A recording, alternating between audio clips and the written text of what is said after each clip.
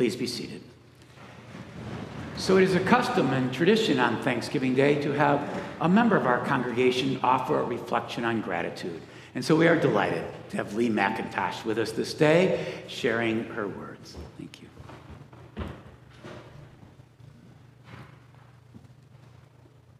Good morning, everyone. Good morning. I was meeting with Jean and Hope a few weeks ago about the upcoming blood drive here at church. I told them it was important to me because blood transfusions help save my life. That led me to being here today talking about gratitude. In thinking about what I would say, I started making a list of what I'm grateful for, and I quickly realized a couple of things. First, if I stood here and read it, we'd be here until Christmas. And second, all that gratitude came from someplace. The knowledge and actions of countless people caused my gratitude. And it's not just big things that cause gratitude, little things do too, and they are just as important. I decided to call it the gratitude effect. And the biggest thing that I am grateful for is still being alive. I mentioned earlier about the blood transfusions having helped save my life. That's really just the tip of the iceberg. A few months after I graduated from college, I found out I had Hodgkin's lymphoma. It's a cancer of the immune system, basically. I went through chemotherapy, and I was in remission, but the cancer came back. And this time, a bone marrow transplant was my only chance at surviving.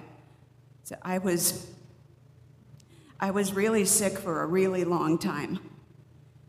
But my medical team got rid of the immune system that was trying to kill me and gave me a brand new one. Talk about the big gratitude effect. I literally wouldn't be here if it wasn't for them. And my family is another big example of the gratitude effect. I wouldn't be here without them either. My dad took on the Herculean task of dealing with medical bills and insurance claims.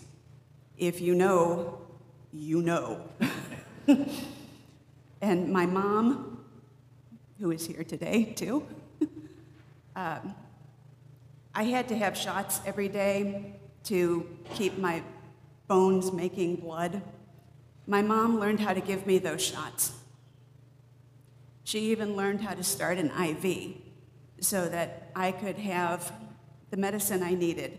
All those times I was sick, but not sick enough to be in the hospital.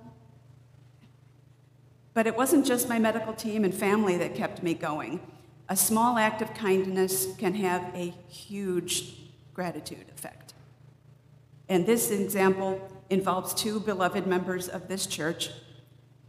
It was Easter, and the chemo had me feeling absolutely rotten. But I woke one morning to find our front yard decorated with Easter eggs. Joe Means and Betty Stevens, who didn't really know me at all, had decorated our front yard just to make me and my family happy and to show that they cared. I can't express how much that lifted my spirits, how much strength it gave me. And they came back every year after that for as long as they were able. Joe and Betty became two of the best friends I've ever had. My Easter bunnies helped keep me going. Gratitude comes from someplace. From the strangers who donated blood to the doctors and nurses and family and friends with little teeny tiny plastic Easter eggs. Thanks to all of those people and so many more, I have had 25 years of life that I wouldn't have otherwise had. And I can do things now like volunteer for the blood drive and hopefully cause a little gratitude effect to myself. We all can. So today, when you think about what you're grateful for, think about where that gratitude came from. And think how you can keep that gratitude effect moving forward. Because whether the act is big or small, I'm living proof that it makes a difference. Happy Thanksgiving, everyone.